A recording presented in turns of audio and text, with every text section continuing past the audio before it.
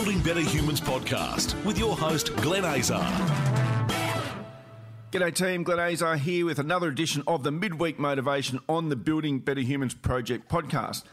Now, I'm currently watching a TV series on Netflix, and I don't do a lot of TV watching, but I download these and take them out into the jungle with me in New Guinea or on the sides of Mount Kilimanjaro.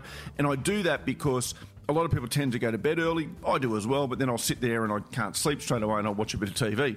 Now, the series I've been watching is called Last Chance University, or Last Chance U, it might actually be called.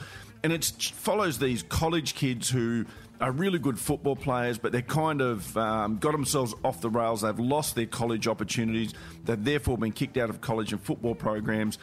And they get picked up by these series of colleges that give them their last opportunity. They've got to get the right marks. They've got to stay on track. They've got to stay out of trouble. And if they blow it, their football careers are over.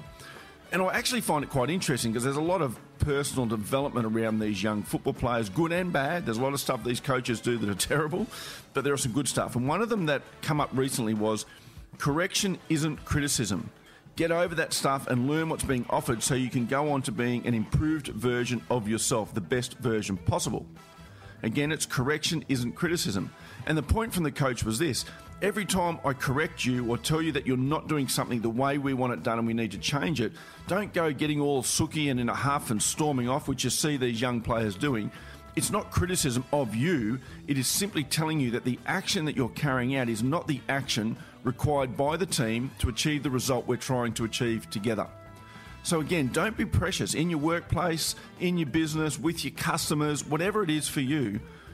Don't take every correction as a criticism. Look at the intention behind it. And perhaps, just perhaps, it's going to help you to improve. They're not actually having a go at you.